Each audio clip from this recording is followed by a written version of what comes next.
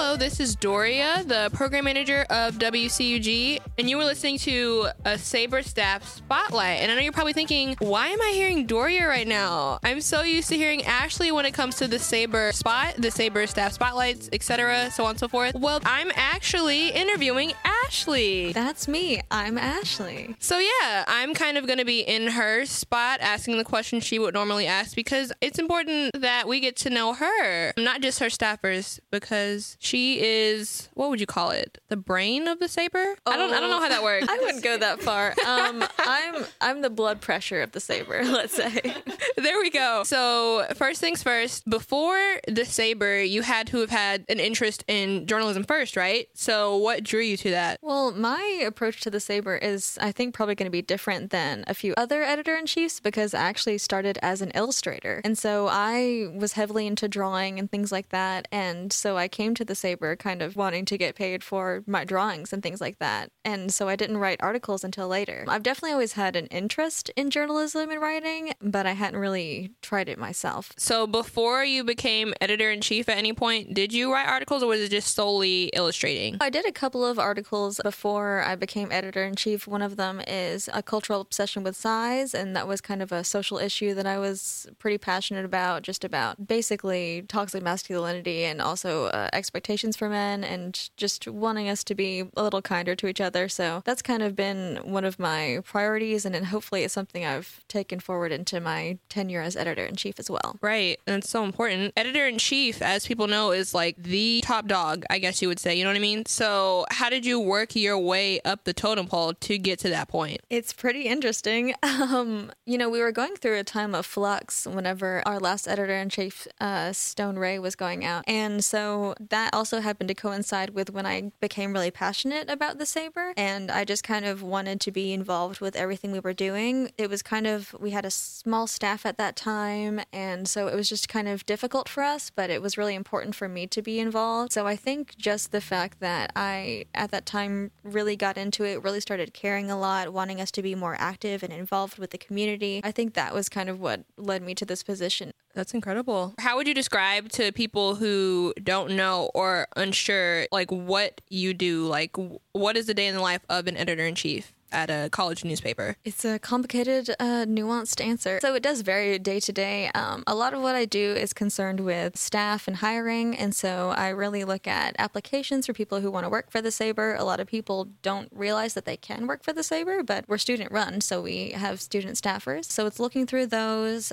seeing like who would be good candidates to work with us, and then also talking with the staff on any kind of checkpoint along the production timeline. So as far as pitching, trying to get pitches from people, trying to match people up with articles that work well with their sense of writing and their interests, things like that, making sure there are either illustrations or graphs or photos with everything, and being in the office when I can to have it open for people to use and things like that. And probably a myriad of other things that I can't think of right now, but it's just thinking about the Sabre a lot and planning for it. There's a lot, as y'all can hear, that goes into it. So my next question is, before this job, were you ever in charge of a staff? No, not really. I was the vice president for my thespian troupe in high school, and that was about as far about as close to a manager position I had before this. But I've always definitely enjoyed seeing the plan for an organization and knowing, what the direction was. And so what better place to see the plan and know where we're going than to be the editor-in-chief, I guess. I think it's really cool that you're getting this experience in college, because I know it's good to put on your resume, but it's also like kind of a confidence booster, because if you can run a student newspaper, then like what can't you do? You know what I'm saying?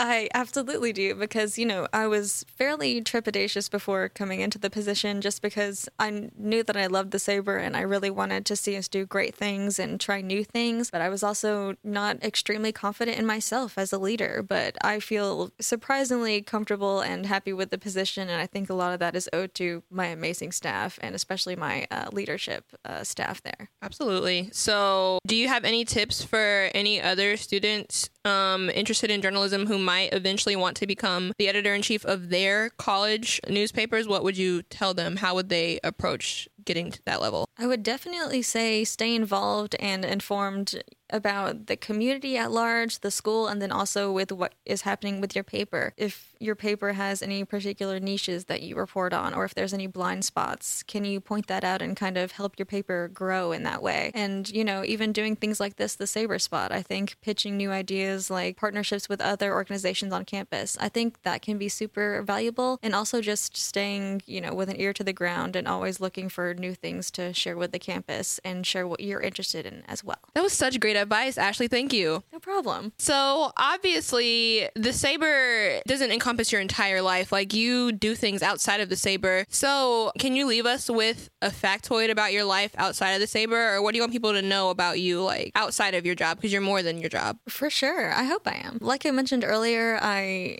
came in as an illustrator and I continue to draw to this day. It's very fun for me. And I'm also a theater major. So I try to do a lot with the productions on campus and things like that. All right. Well, thank you so much, Ashley, for taking the time to talk to me. I know you're usually the one who's asking the question, so I guess it was cool for you to be on the other side, right? It sure was, Doria. Thank you for being on that side. You're welcome. All right, y'all. So you're listening to the Saber Staff Spotlight. Thank you so much for listening to 88.5 FM WCUG Cougar Radio.